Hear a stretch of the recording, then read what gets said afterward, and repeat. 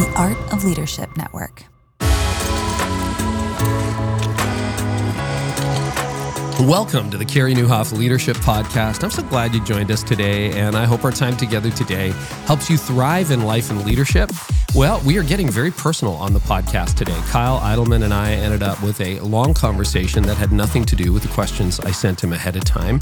And we talk about a sabbatical he took, a break. He was hoping to get a month off, and then, well, his elder said, what about 3? I've talked to so many leaders who've taken multiple months off. We talk about having your productivity as your identity. Oof, that owns a lot of people, including me. Why it's so hard to ask for help.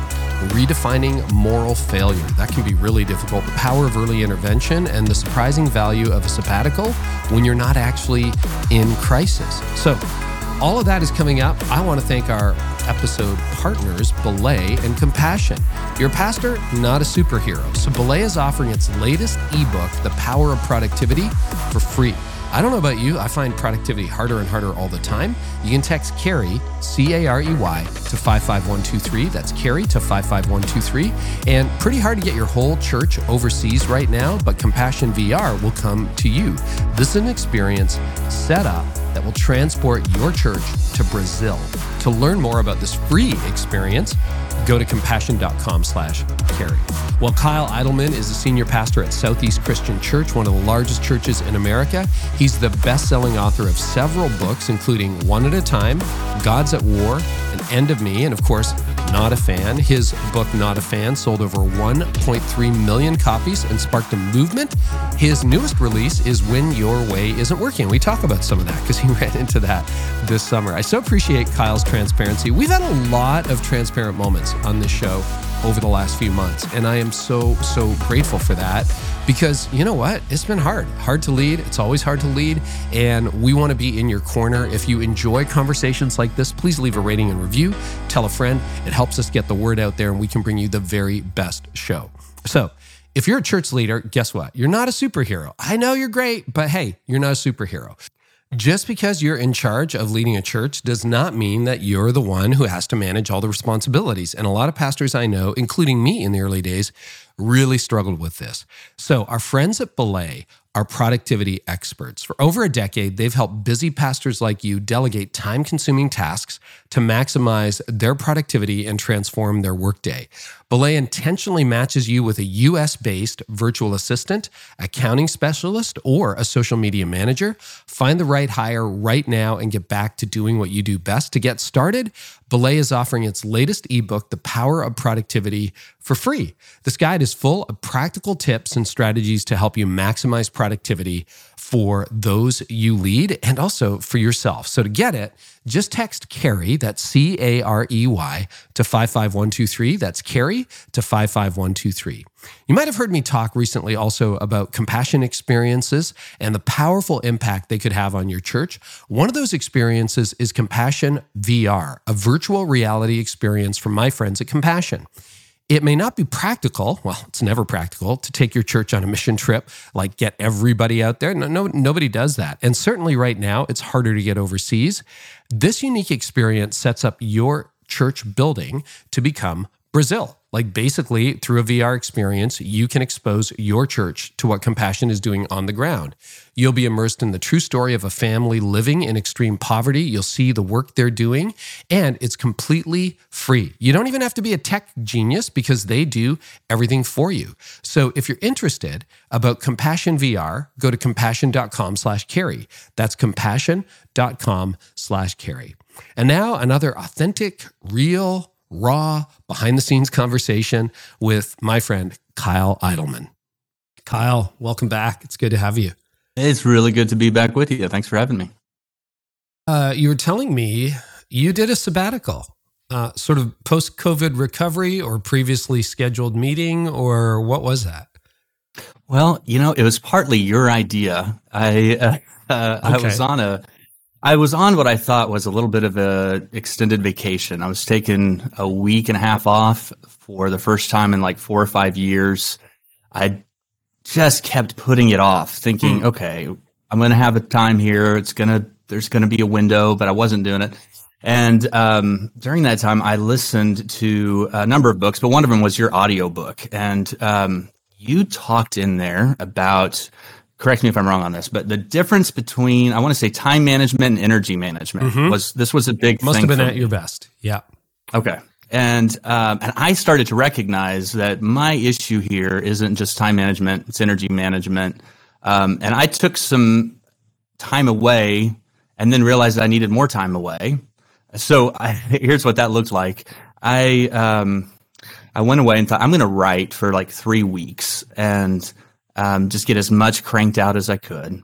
And after like a week of writing, I had almost nothing to show for it. Like I've done that before. It's the worst. It's horrible. Oh yeah, I had like 4 pages, right? And it's the metaphor I use is it's like putting a bucket into a well over and over again, and there's just no water. There's no water in there. And so, out of that, just recognizing the need to dig that well deeper and needing to take some time. So I came back from what I thought was going to be a bit of a writing break, and I told my elders, I said, hey, I need a month just off. I just need a month off. And they came back and said, yeah, we think you should take 3 months off. And I didn't want to take 3 months off. I wanted to take a month off. I felt like there was a lot to be done and it wasn't the right time. It didn't feel planned and intentional enough to me.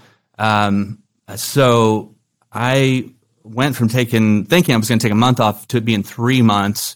And at first I resisted it. I went home though and I told my wife, I'm like, hey, they're telling me I need to take 3 months off. They were concerned about, they knew I hadn't been myself lately. And I think when somebody says I need 3 months or I need a month off, I just need to be left alone. I think that was my exact quote, that's a little bit of that's a little bit of a concern. So before you go further, why do you think you only got like 4 pages? When you look back on that, how would you diagnose it? I think it was an input-output issue. I was, over the last number of years, very focused on output and not much on input. And in fact, what I began to recognize is that everything that I considered input, I was also doing output. It would be like going on a retreat to get input, but I'm also speaking at the retreat, or I'm going on a vacation to rest, but I'm also trying to hit my writing deadline and plan a sermon series. And so I was not having input that was pure, right? I was always trying to connect it to efficiency. In my mind, I was well-intentioned, like I'm going to make the most of this time by having something to show for it. But I don't think that was sustainable. And so just being out of balance with output, input. It's funny. I really want to hear the rest of the story, but I lived in that tension for a long time as a leader too. And I've never said this publicly. So, here come the emails, but now when I think about that, like a retreat where I'm also speaking. So let's say it's a 2-day retreat. I'm there for the 2 days, but I'm speaking. I now consider that work, quote, work. It's ministry. I get it. And it's definitely something I do out of a calling. But that's not a vacation. And if I get or a break, because you kind of have to be on and you're sort of on in public and people are going to want to talk to you. I don't know. Do you think of it that way? I'm just like, oh, that's not downtime. That's work. Yes. So I would think of it exactly like that. I enjoy those things. Me too. So I felt like they were replenishing, and I think they were, but they were still work related. It was still output. It was still requiring something of me. And my focus then was not on growth or replenishment. It wasn't on digging that well deeper. It was on, pulling water up out of it. And so I thought because I liked it and because I enjoyed it, it was meeting an input need that it wasn't meeting. Okay. So you come back, you're depleted, and you realize, I think I need a month off. Yeah. I came back and I think my exact words were, I just need to be left alone for a month. And I sat down with a few of our elders and shared that. And they came back to me and said, hey, we think you need 3 months. And I wouldn't have done that otherwise. Like, I didn't think what made them say that? Like, do you know? They would say I hadn't been myself for a little while. I think because when I came back and was feeling like, hey, I need a month off. When somebody comes and says that, then it's probably a good indication that they need more than a month off, right? And so I think they recognized that. They had talked about the need to have some of that in place, and we were going to plan it out further, but just saying, you know what, let's just do it. And I was resistant at first, and then I went home and told my wife about it, and I was kind of venting to her, like, I can't believe it's going to be 3 months. I just wanted a month break, and I think she said, thank you, Jesus, right? Like, I saw in her eyes that I should be welcoming it the way that she was welcoming it, that I was resisting something that could be a gift, like I could accept it as a gift. And so that began a 3-month sabbatical after what had just been, in 2019, we transitioned. I became the senior pastor, and then 6 months into it, COVID hit, and it had just been kind of a marathon, and I didn't know how much I needed it. Okay, what did you do with those 3 months? Like, did you decide, I'm going to write the book, or are you like, books off the table and I'm going to do something else? How did you spend that? Well, the book that I had been working on was called When Your Way Isn't Working. And when I was writing it, initially, it wasn't supposed to be about my way. It's supposed to be about, everybody else's way. And it came out of just a time as a pastor of seeing people feeling more than discouraged, but disillusioned by a recognition of what they'd put their hope in or what they were trying to lean on. It wasn't holding them up. It just became more of a personal journey for me that I did process during the sabbatical by writing. I didn't know if I would put that in the form of a book or not, but I knew that for me, thinking through those things by writing was going to be helpful. And so I was trying not to write it for productivity purposes, right? Like, if you're taking a sabbatical because you need a break from production, then trying to write a book is probably not the right approach. So that wasn't necessarily the plan, but it ended up being a time of personal reflection. So the book is much more personal than I'm comfortable with or probably would have done otherwise. And I used that time, those 3 months. The first month or so was just a time to kind of rest, renew. The second month was more of a time to grow, focus on resetting some things. And then the third month was really about, re-engaging and coming back into things a little bit slowly, not all at once. So I don't know that is a perfect way to do it. I think it would have been helpful to plan further ahead. That wasn't, quite so impromptu, but the timing was right. It's funny. I've had a number of friends who've done 3-month sabbatical. So I've had a month off at a time. That's it. And so far to date, that's worked great for me. But that whole pattern of first season, like first month, unplug, recharge, you're way more tired than you thought you were. Second month, try to get some kind of rhythm that's enjoyable, do some enjoyable things. Then third month, it's sort of like, we're going back onto the Starship Enterprise. So now what, right? You're sort of preparing your mind to re-engage and deal with the issues. What were some things you learned about yourself on your sabbatical? I think I learned that I didn't miss the stage. Like, I thought it would be really hard for me to not preach and teach. As much as anything, I thought it would be hard for me to have somebody else preach and teach messages that I had planned and, had been working towards. I hadn't had a season of not being on stage or, behind a microphone for decades, right? And so just having that time away made me realize I'm okay. Like, I'm okay if I don't do this. And there was something incredibly freeing for me in that. And just to find out that I love this, I feel called to it, but I'm okay if I don't do it. I would not have known that. So as much as anything, the 3-month span was helpful in taking that much time out of the spotlight and off of the stage. I think one of the things all of us in leadership, particularly in pastoral ministry, struggle with is my work my identity? Yeah. And it's always a false question because we end up going back to our work, right? Usually. Did you learn anything about your identity during those 3 months? I talk about this some in the book. I learned that my identity isn't necessarily so tied to my role as it is to productivity. Like, I value myself based on what I can point to based on production, whether that is a book or a sermon or an article or goals that are set and met. So for me, the sabbatical kind of forced my identity to be more rooted in connection and less production. And that's changed how I do everything. I used to really organize my life and my calendar all around the production side of it. Here are all the things that need to get done.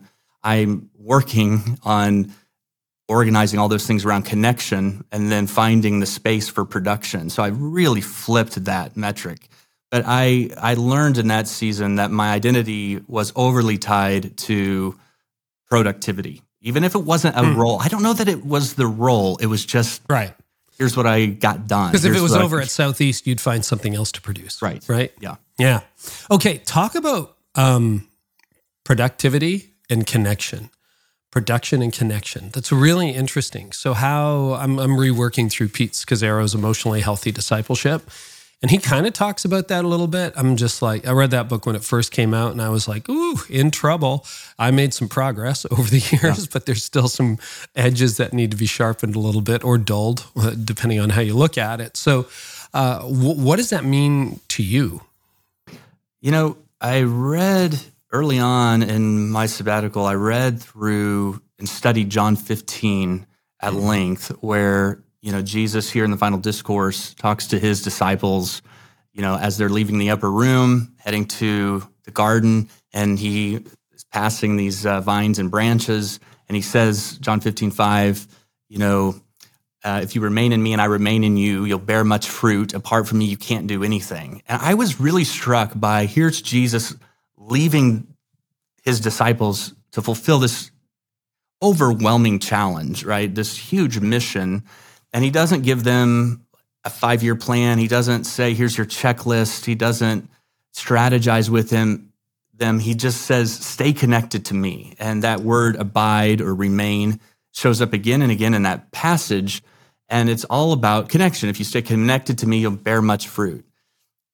What I had done is, and this is such a religious thing to do, right? Is that I had confused the two. I was thinking that connection with Jesus happens through production, that if I produce enough, that keeps me connected or somehow earns me connection. I never would have said that. Like, I understand theologically that that's not accurate, but I was living in a way that reflected that value, that connection happens through production. I got to produce my way into it. And John 15, Jesus just pushes on this and says, no, it's all about connection. And out of connection, production comes. And I just began to recognize how, as a pastor, but also as a husband, also as a father, that I was getting that flipped. I was trying to produce my way into connection. And I really needed to reprioritize around connection and then trust that production would come from it. It's interesting because you mentioned family. You're getting into the empty nest stage. You were telling me your youngest just graduated high school. My kids are 31 and 27. And I was talking to my oldest son last night. And he's a software engineer, so he's no slouch. But he's very good at disconnecting from work and just being rather than doing. And he really challenged me about 5 years ago, around the time that I started to work on At Your Best. And we went to an all-inclusive, and he said, Dad, your job is to relax. That was so uncomfortable for me. It was so hard just to relax because there's always activity, right? Like, oh, we'll go into this town today, or let's go here for breakfast. But an all-inclusive, you basically lie around. There's a few things to do. And I've been on that journey now for 5 years, 4 years, whatever that is. And And you're right that doing should flow out of being, but no, not for me either, naturally. Yeah. So say more about your sabbatical. And then I want to talk about what's happened since you've come back and how that's changed things. But we got time. So Go ahead. What else did you learn? What else did you learn on your summer vacation, Kyle? Yeah. Well, to connect it to your son's conversation with you, I learned that even if I can handle some of those things, it doesn't just affect me, it affects the people around me, right? If I'm worn out, then I'm wearing people out. And I saw that was true, that as much as I needed a sabbatical and a break and some healthier rhythms there, the people around me needed me to have that because they were tired because I was tired. And so one of the things that happened around the same time is a buddy of mine knew that I hadn't been myself lately, recognized some things, tried to challenge me on them. I kind of minimized it. I have this tendency to be positive about everything, which is a strength, but can also have a pretty big shadow side. And he finally said, look, you just need to make an appointment with this executive coach that I know. And I'm like, yeah, okay, executive coach, maybe that's a good idea. I've heard other people. That's how to get a pastor to a counselor. Yeah. and that's what happened, man. I made an appointment with this guy. I get a month or a few minutes into that conversation, and I'm like, oh, bro, you are a therapist who calls himself an executive pastor, or executive coach, so people like me will call you. And a sheep in wolf's clothing. Yeah. And one of the things he really helped me with that ended up being an important exercise during my sabbatical was to understand there are some things that are good to grieve, right? Like I had a hard time recognizing sadness. Instead, it surfaced for me in frustration. And so he kept saying to me, when's the last time you were sad? And I'm like, man, I'm not a sad person. I don't know. And he said, no, I just want you to write down sometimes you were sad this week. And honestly, that seemed like a silly exercise. But what I discovered was that things that were making me sad looked like frustration, irritation. That's how they surfaced. Sadness is anger. Sadness is anger, yeah. Yep, I'm familiar with that. So here, I'll give you an example of this. Like there was this couple in the church who had been around for quite a long time, pretty connected in ministry with us. And I found out that they were going to be leaving because they didn't agree with some ways we were handling some tough situations. And when I heard it, I was really frustrated. I scheduled an appointment to sit down and express my frustration with them. And before that, I talked to my executive coach friend, and he's like, hey, are you frustrated that they're leaving, or are you sad that they're leaving? I'm like, I'm sad, sad. Yeah. It hurts. And so I sat down with them and just said, hey, I love you all. I'm sad about this, and expressed that differently. And I just began to recognize that there was, this grieving that needed to take place, partly because in 2019, we had that transition, had all kinds of big plans. And like everybody else, COVID comes in and messes it up. And I didn't really grieve the loss of all of that work. I just tried to push through it. And then when it wasn't working, I just got frustrated and tried to help push the people around me more like, hey, we're going to still start these campuses. We're going to still, move. We're not going to let these things slow us down. Instead of grieving some of those things, it was surfacing in frustration or anger. Thank you for sharing that. I think that is such a huge issue. I can relate to that. I remember, in my own life, I had asked, not at your best, but didn't see it coming. I had asked a couple of people to write a foreword. The publisher thought I needed a foreword. And I asked two people that I knew well, and both said no, because they were just busy. And as you know, writing a foreword is a lot. And they're great friends to this day. And at first I was like kind of angry and then, insecure. It's like, oh gosh, they don't even like me. And then I realized I'm sad. And I spent the morning in both cases just kind of not quite going all psalmist like David on God, but close. Like, wow, I'm just really sad. And I felt it. And by noon it lifted. And literally I've texted both of them in the last 48 hours and they're great friends to this day. It was just, they were busy. How did the couple that you met with, how did they handle it? Because I can imagine going in, if you're all irritated, frustrated, aggravated, you're kind of going to leak all over them. But if you just sat down and said to me, I'm really sad you're leaving, that would feel good. Yeah. I don't know. How did that meeting go? Yeah, it kept us connected. Wow. It allowed there to be more of a partnership in that. And I better understood where they were coming from. And there were some personal things that had led to that decision that I would not have taken the time to listen to. And so it's kept us connected. I think it kept there from being, division, or for the cumulative effect of that, how it is, like those things start to add up, right? And I felt like that was able to be processed in a way that kept that account balanced. And so, the relationship stayed intact. This has been pretty fruitful for 3 months. Anything else that really got reprogrammed over that sabbatical? Here's one of the biggest things that came out of it. I understood Galatians 6:2 in a different way, where it says, bear one another's burdens. I was so bad at asking for help. I am embarrassed at how many people around me are highly capable and more than willing to help if I would have asked them, if I would have first recognized my need for it, and secondly, if I would have asked them for help. And so I feel like I learned, to ask for help and learn to bear burdens with one another. I have a pastor friend in Phoenix who, during that time, we just started having weekly conversations where I would tell him a few hard things that I was dealing with, and he would tell me a few hard things he was dealing with, and we wouldn't try to fix it for each other. We would just listen and encourage each other. Sometimes we'd laugh a little bit, kind of a knowing laugh. And I would say before this, that would have seemed like it wouldn't have seemed that helpful. Like what changed? Nothing really changed, but the value of bearing burdens, like just saying, hey, here's something heavy right now. I think before this, I would have felt like I was complaining or whining, and I just don't do well with, whiny people. I don't ever want to be a whiny person, but that's not what it is. It's bearing a burden. No. And so some of the relationships that came out of that time where I started to be a little bit more vulnerable around those things, I just changed how I recognized the need for that kind of brotherhood or that kind of burden bearing.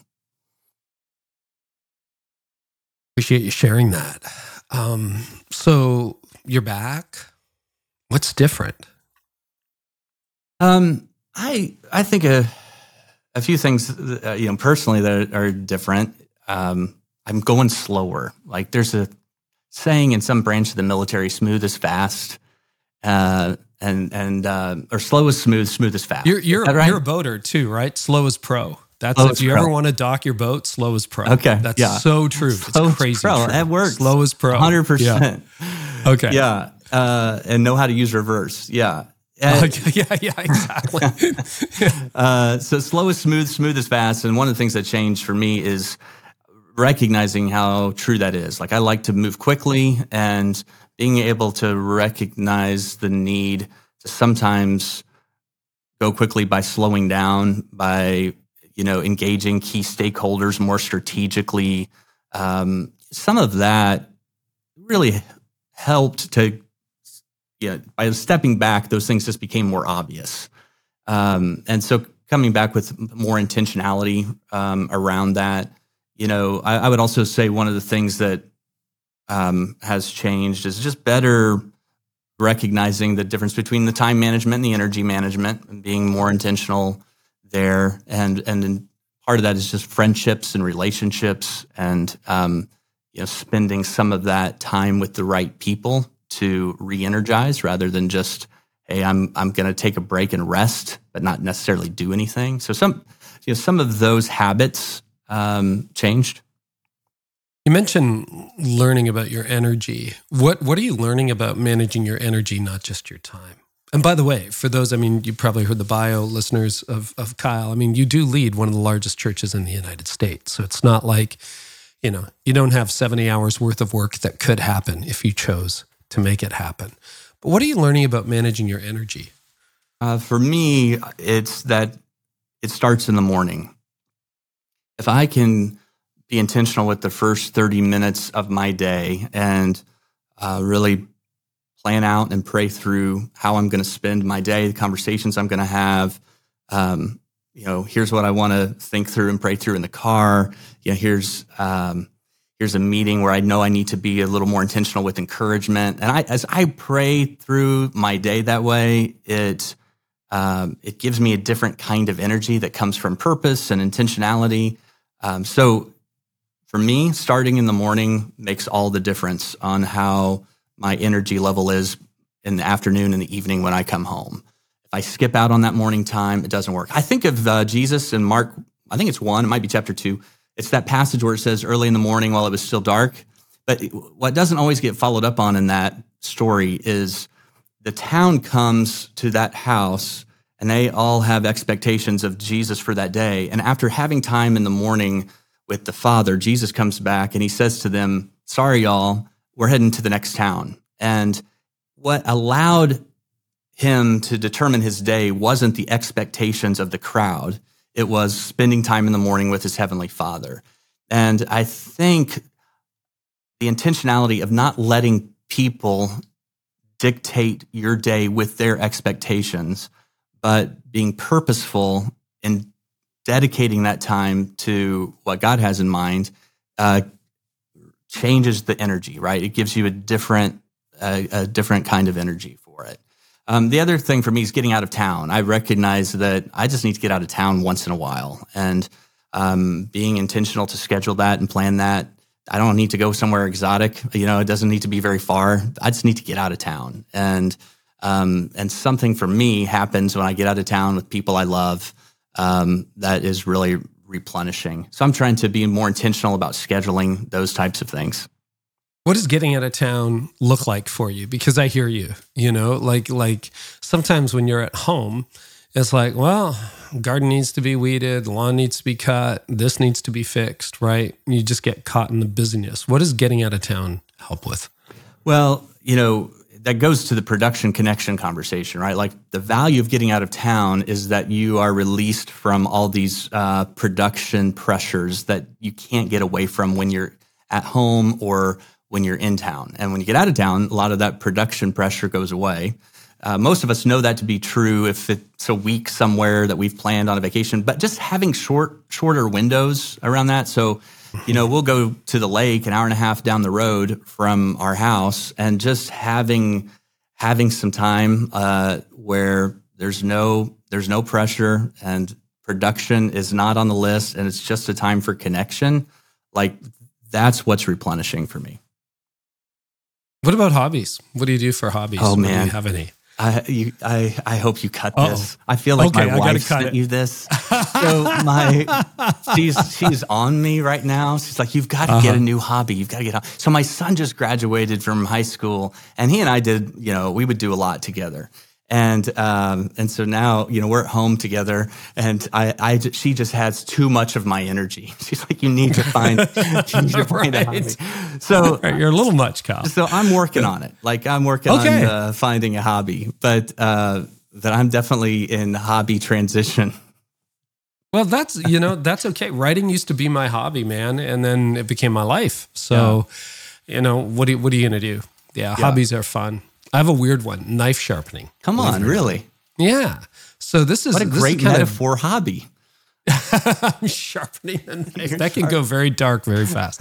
But dull knives in the kitchen are a pet peeve of mine. Okay. And we tried all these little contraptions over the years that I bought at kitchen stores or online that are supposed to sharpen your knives, or you have to bring them in to get them sharpened. And my boys for Christmas got me this thing called the Horrell 2. Okay. We'll link to it in the show notes. It's beautifully designed. It's beautifully made.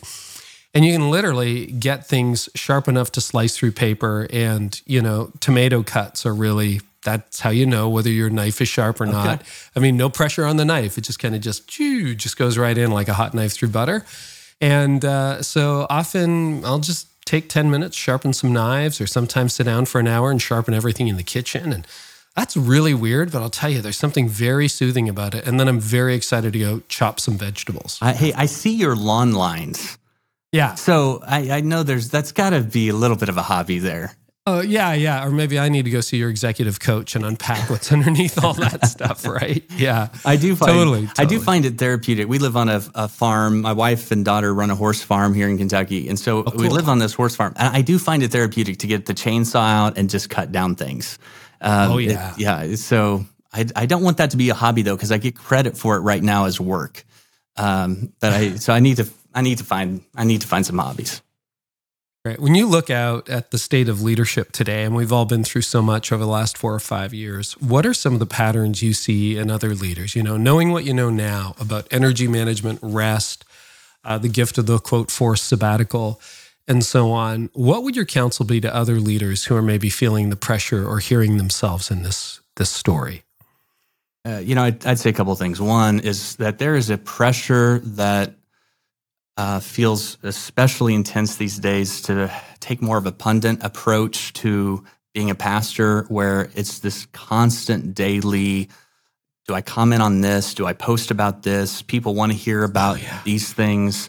And the more you do it, the more of an expectation there is every time there's an opportunity for it. And so to not think of yourself as a pundit, right? To not think of yourself as a commentator on culture doesn't mean you don't speak to these things. It doesn't mean you're not selective as a voice on what you want to address. But it's not your job. It's not my calling to comment on everything that happens. And I know how much pressure I get to do that. And so I'm sure other pastors and leaders feel that as well.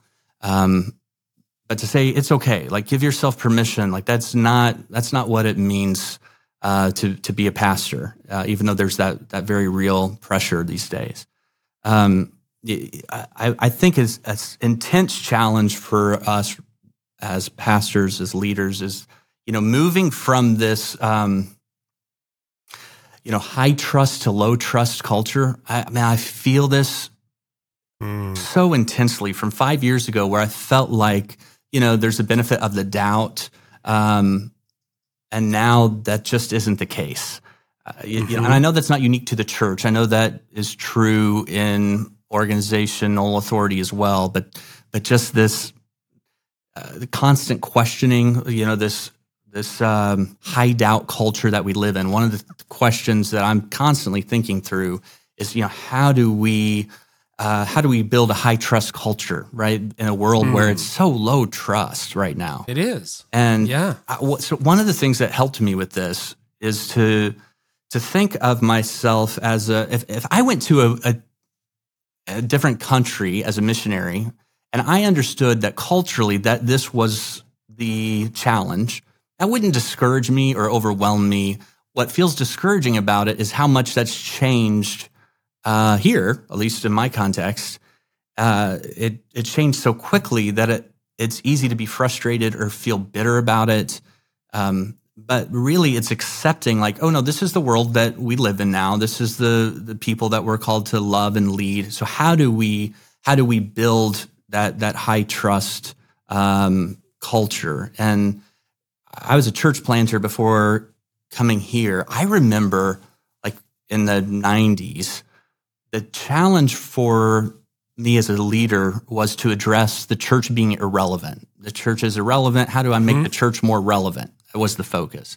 I feel like the shift that's taken place, and I don't want to state this too strongly, is that the perception of the church went from being irrelevant to being dangerous.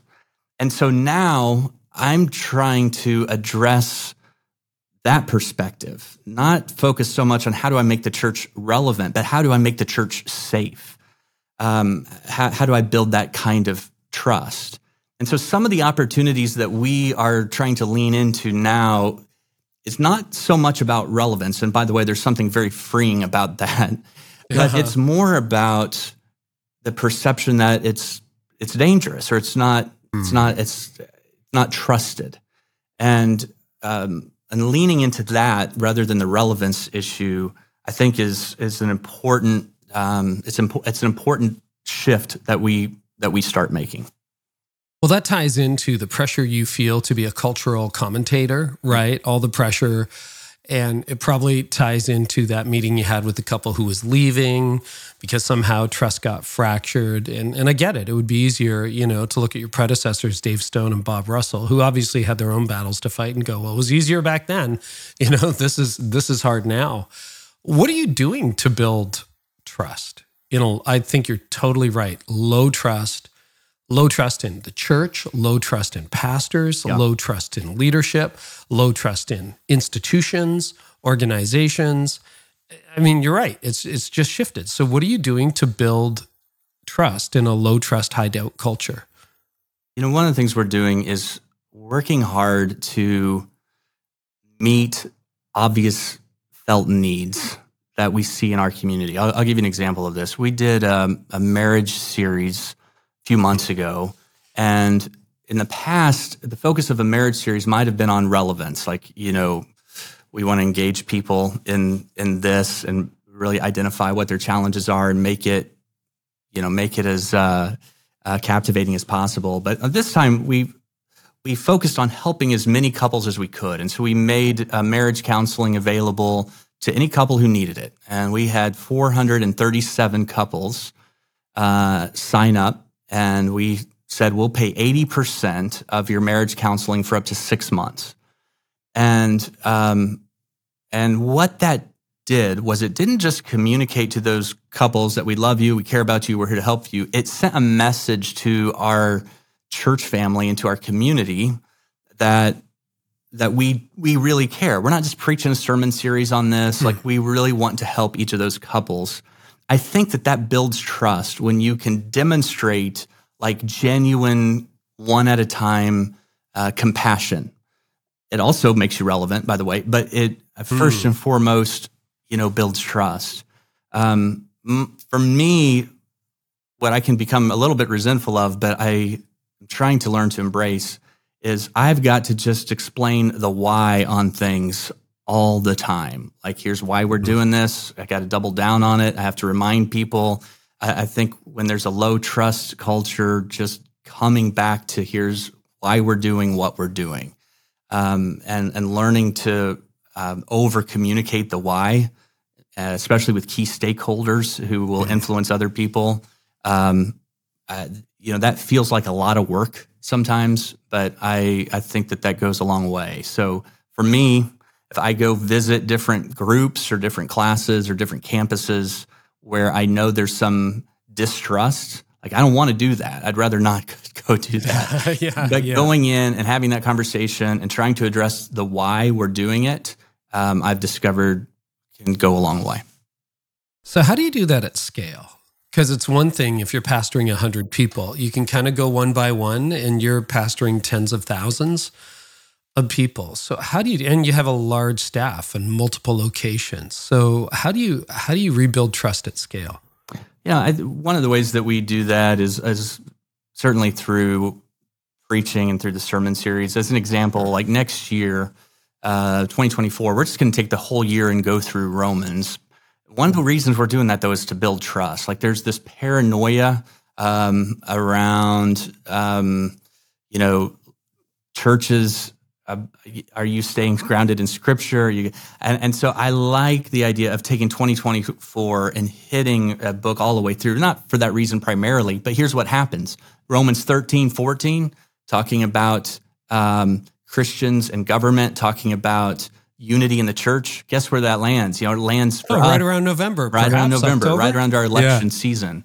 And so allowing Scripture to be the foundation for which you have these conversations, I think builds trust. Like, Scripture's the impetus rather than like this platform or this agenda or this thing that you always have to question. Well, where are they coming from and why are they talking about this now? Like, allowing Scripture to set the terms for that conversation. I think that goes a long way.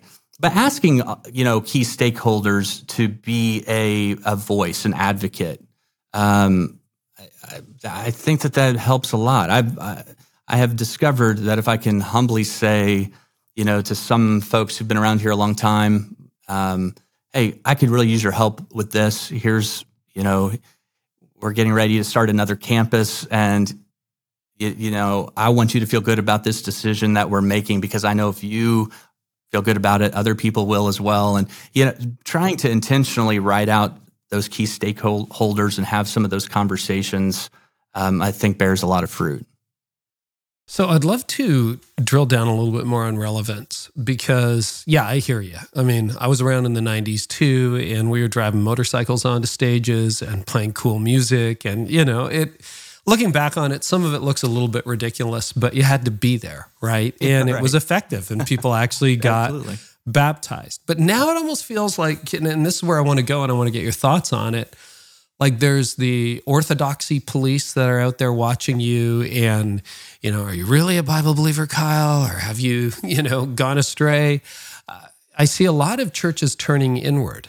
And the opposite, the reason I still think about relevance is the opposite of relevance is irrelevance. And there's kind of a beautiful irrelevance. You can talk about detachment. You can talk about Jesus. Was he relevant? No, he was of another kingdom.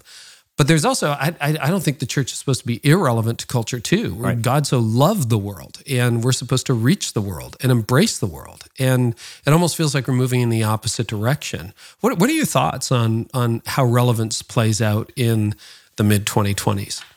Well, I do think you're right about Jesus as kind of an example of this. Like, how often in his teaching it came out of maybe a question someone had in the crowd or a conversation between brothers. Like he connected it to something right in front of them, right? So there certainly is an example of being relevant in that way. But what you find if you study the Gospels on this is the disproportionate amount of space that is committed to these one-at-a-time moments, these one-at-a-time encounters that Jesus has with people. I think the relevance of the kingdom there is directly connected to one-on-one life transformation. And the more I can connect that for people in our church, it communicates relevance without turning the church into, the riding the Harley up on stage approach, right? So one of the things we talk about a lot, if you walk into my office, in fact, there's a wall that just says one-at-a-time stories, and we just have all kinds of examples of that. When we're talking about how God's moving in our church, much more likely than us saying, hey, here's how many people came, we're going to be talking about, here's the name of a person, here's a picture, here's a life that was changed and transformed. And I think by focusing on those one-at-a-time stories, you're accomplishing relevance. Like, yes, it's incredibly relevant when you see the transforming power in the gospel, in someone's life like that. But you're being relevant without, sacrificing mission, without minimizing the gospel. In fact, you're elevating those things. So it's one of the ways that I think we're working to be relevant. We have worship services in like 17 addiction recovery centers here in Kentucky in the area. Like it's a really big need.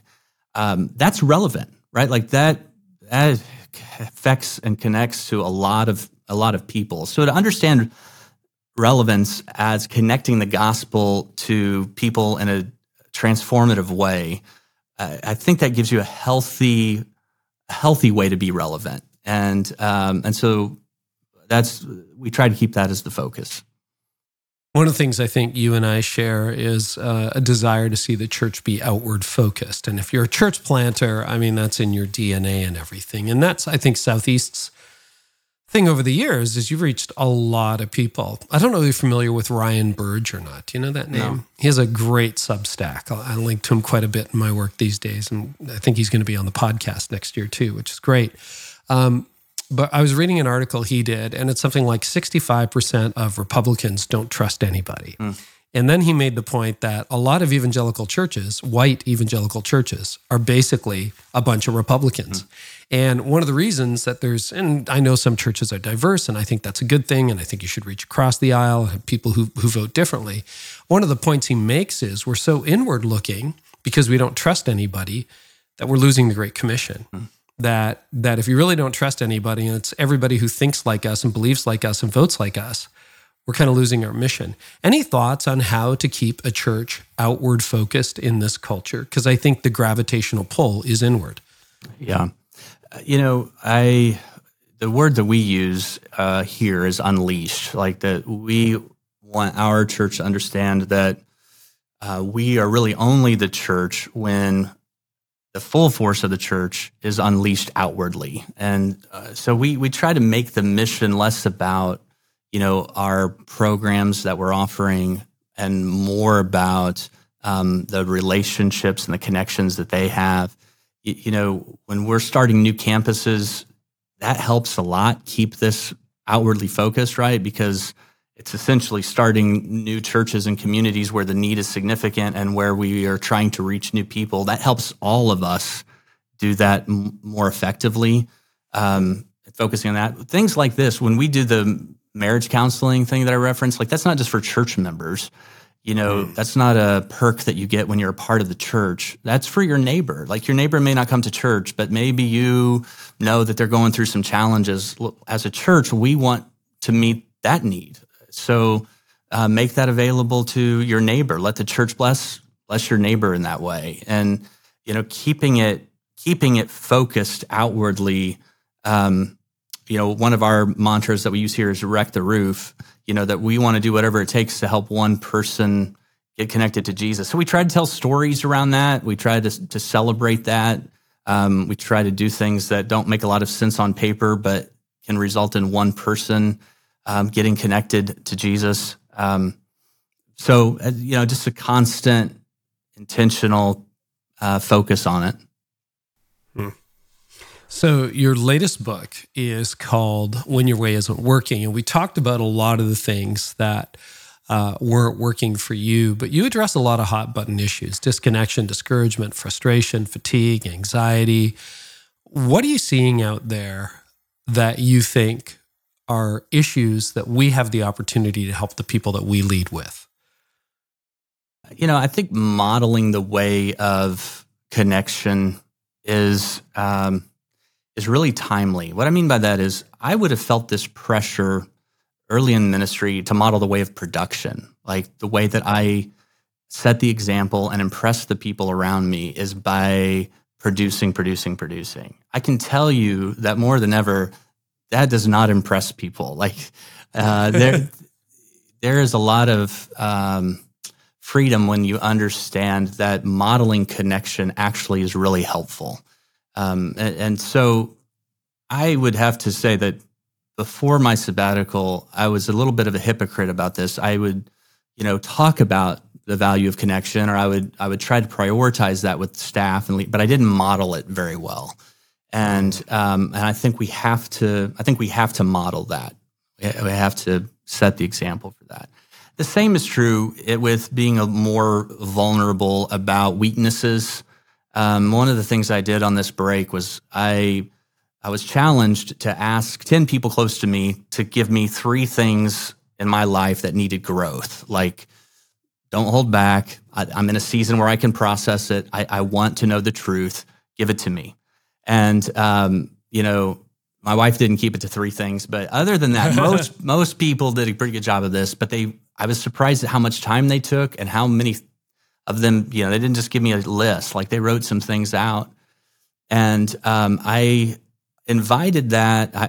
I discovered in that process how freeing that was, by the way. I thought it would be incredibly discouraging, but I discovered that there is a lot of freedom when people around you know the weaknesses that you're already aware of and they still want you to lead. Yeah, that's all.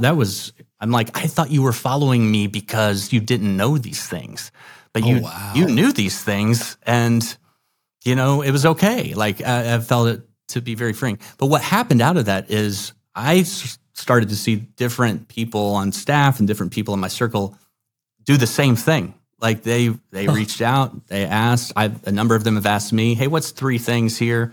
And so there's just a lot of power in modeling that. For me, Carrie, like you did this for me, others did this for me. you gave me permission to talk about the discouragement, the frustration by sharing your story and not by just telling me things that I frankly already would have known. And that's one of the reasons why I wanted to do the same thing is if I was just reading a book about this is what you should do and what you shouldn't do, it would just feel like more pressure and it would feel like shame. And I would probably double down on my dysfunction, right? But when other leaders will model that and be a little vulnerable with it, it gives permission for the rest of us to do it. And then that gives permission for the people we lead to do it. And that's been very healthy for us. I think what I have to remind myself over and over again is people admire your strengths, but they really resonate with your weaknesses. And that's the key. So when you got that list, 10 people, 3 things each, did you get 30 different things, or was it like the same 3 or 5 things over and over again? What did you learn? There were some of the same things, over and over again. They all saw it. They did. And you know what was really hard for me and humbling is they were all things my wife had told me for years. That was hard because I'm like, oh man, she could see it and she was right about things. And so having other people echo that was, like I said, it was very freeing for the most part, but it also was challenging. And, but I was grateful for it. I felt it was weird. I felt loved in that process, instead of feeling criticized, like that they cared enough to do this and still said, hey, we want to follow. We want to, we're not backing down. So, it's good. When you look back before you took the 3-month break, had you kept going, what do you think might have happened? Yeah. I tell people that I think things worked the way that they should work, right? Like I had people in my life who were in a position to say, hey, this isn't healthy. You need to do something about it. I had accountability where when it wasn't fully my choice, that I had to be accountable to it. I had examples of people who had done that, who coached me and encouraged me. I looked back before this interview, before this podcast, I looked back at some messages that I had back and forth with you and you telling me at the beginning of that, hey, it's not perfect, you said, but it's so much better on the other side. And having those types of voices, like that's the way it should be. And so I am thankful that there was accessibility, that I had people around me who could speak that into me, that I had accountability. And if I had not had that, I don't know. I think it would have gone from being worn out to being burnt out. I certainly think I would have been on that trajectory. But it felt to me, I compare it a little bit like going to the doctor early versus going to the doctor when, your body is shutting down. If you can stage 4. Yeah. And so being able to see some symptoms because others have done, work and made an effort in this area and address it is so good. Instead of waiting until it's stage 4. I am so thankful for your vulnerability today. Kyle, I think I've told you this before, but my burnout happened a long time ago after a decade in leadership. But although it was the greatest and hardest thing I've gone through in my life, I now see it as a gift.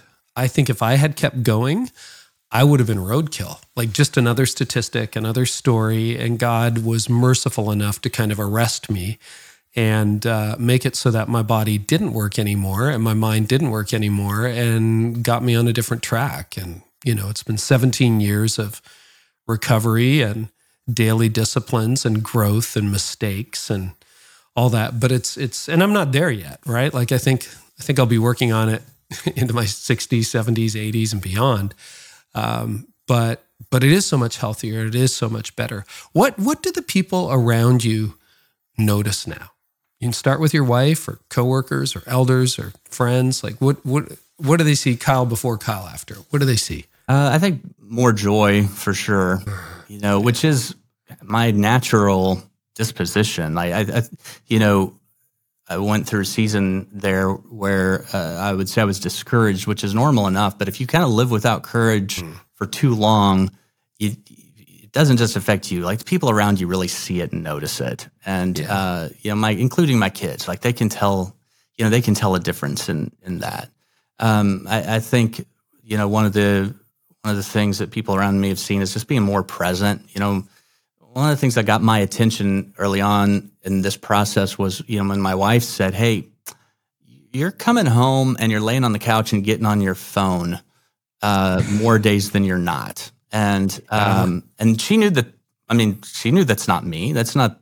And just being more engaged and present with people, I think that that has certainly been true. And then dreaming again, where you're not just putting out fires and thinking that the day is about the urgent decisions that have to get taken care of, but having more space to dream. That's changed. It's changed the way I worship. I find myself, my favorite place to worship is in the shower until the water goes cold. And, That's great.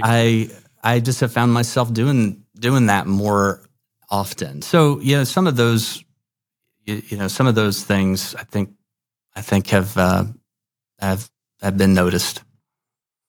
Hal, this has been so good. A surprise, actually. You told me you had 3 months off, and I'm like, all right, we need to talk about that. And here we are an hour later. Any other word you want to share? Your book is called, the latest one, you've got a bunch, but When Your Way Isn't Working, and it's available anywhere. And you talk about a lot of these things, but I really appreciate you picking up the rocks and looking underneath at the creepy crawly things together, because we all have that in leadership. Like there's nobody, if you've led for more than 20 minutes, there's no way you can't relate to this conversation. Mm-hmm. So anything else you want to share? I just want to make sure that the people who are listening to this, and are seeing some of those things will acknowledge them and recognize them the same way I did in listening to this podcast, right?